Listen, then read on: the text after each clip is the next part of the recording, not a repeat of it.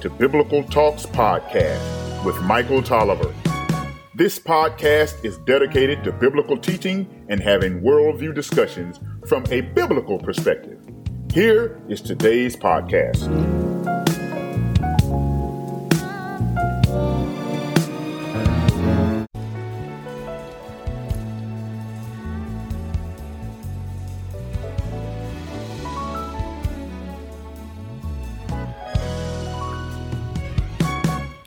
This is a spotlight on the scriptures.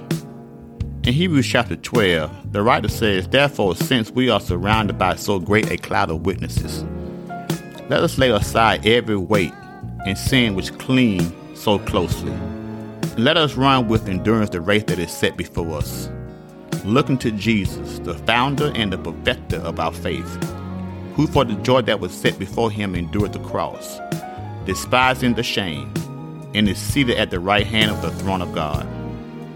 When you are watching a track run and get ready to run a race, he stripped off his warm-up gear to eliminate extra weight and wind resistance. In the same way, we need to jettison, abandon, discard, and ditch unbelief and anything else in our life that might trip us up spiritually and prevent us from running this race well. Fight the good fight, finish the race, and keep the faith all the way to the finish line. In the Christian life, there are a lot of things that are not wrong in and of themselves, but Christians should not be carried or worried about anything that will weigh them down. Why? Because you won't win the race that way. Let's tell the truth. You would be further in your Christian life if you would have stripped off the world ideology years ago. Beloved, don't carry around guilt trips. Don't carry around disappointments. Don't carry around sins and failure. Listen, what is the sin that the writer of Hebrews is referring to? This is not just sin in general. The word therefore casts us back into the previous chapter, which opened this chapter, which was the great sin in the last chapter, which was unbelief.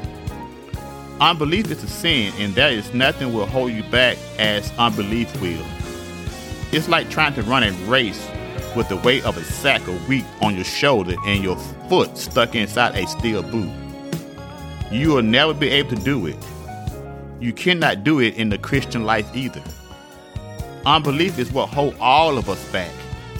And if I may make a personal confession, my walk with Jesus would be much deeper if it wasn't for my unbelief. And I am confident that it has held me back more than anything else in my Christian life. Listen, no matter the situation, our Lord and Savior Jesus Christ is bigger and stronger. So keep your eyes on Him and Him alone. This is a spotlight on the scriptures.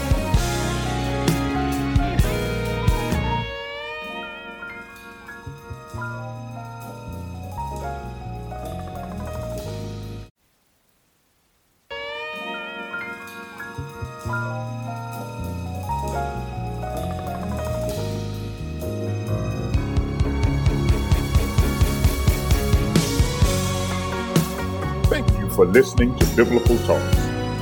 This podcast is solely supported by listener donations. Please go to biblicaltalks.com to support this podcast and have a blessed day.